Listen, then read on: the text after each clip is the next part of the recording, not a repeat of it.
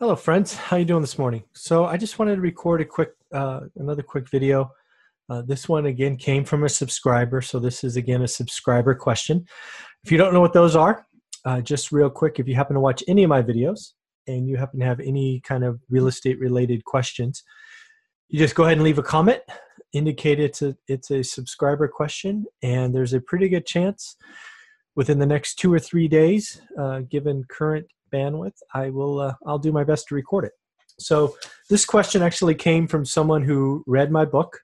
Again, our book available on Amazon is our story of 15 years of investing, starting with a single house, riding the wave up, surviving the crash and then the return. This question comes right from the middle of that story, and it talks about something that saved us. So if we rewind the clock, let's call it 2006, maybe it's 2007. Single family home prices are high, but as we know now, getting higher. And we just couldn't make another deal work. We had been going to real estate meetups, which we recommend. It's where you get to see speakers, network, talk to other investors, and you really get a vibe for what's going on in the market. And we happened to go to a session led by Bruce Norris, who at the time was a Southern California investor who had been through multiple cycles. He now spends his time between Southern California and Florida, if I'm correct about what he's doing now. But anyways, he talked about being a data-driven individual. And if you look up Bruce Norris, he's made several public calls on the real estate market, and he's always driven by numbers. And his takeaway back in 2006 and 2007 was the affordability index, which is something you can Google for any kind of major metro. When it gets below, I think he said below 11, he gets nervous. So if we talk about it in broad brushes, if the affordability index is 20 for your metro area, it means 1 in 5 people can afford the average house with an average down payment. And what he was saying is when it gets down close to 10, and I think he actually said to 13, right? When it gets below 13, he gets nervous. And if it ever gets below 10, he gets, it's like a red flag, right? It goes from 1 in 5 to 1 in 10 people. And he says at that point, it's just financing that's making it work. And the lending is too loose and too many things are going on. And he proved to be pretty correct. He talked about the crash coming. Called it. He would admit that he was early, but for him, it wasn't about being early. It was about not being late. And, he talked about some California markets got to 6 and 7, so definitely below double digits. And we all know what happened.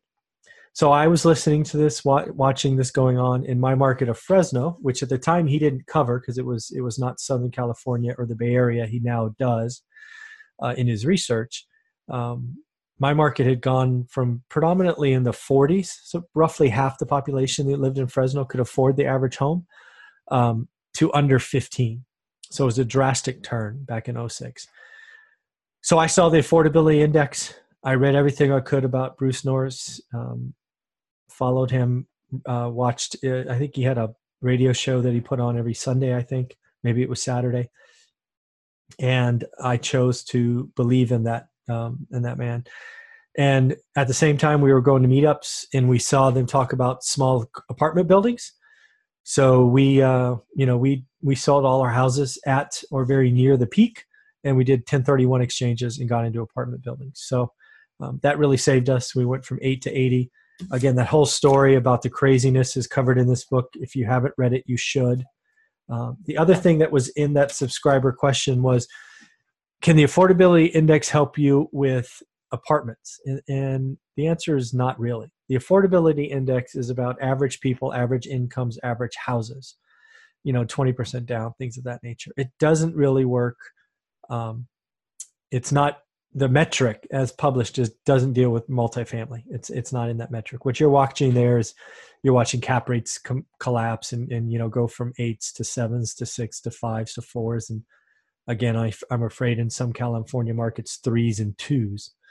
So the affordability index is definitely single family house, definitely kind of owner occupant driven, But when you watch out, when you look for other metrics and you're paying attention, you can find experts like we did back then. And I've told Bruce Norris on a couple of occasions that he saved us back in '06.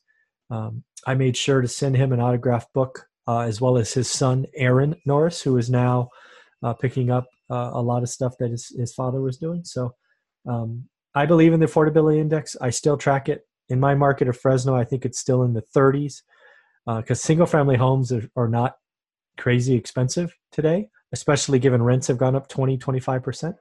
It's the apartments, in my opinion. So in the end, I just wanted to address this subscriber question. Thank you for reading the book. That was great. And have a great day.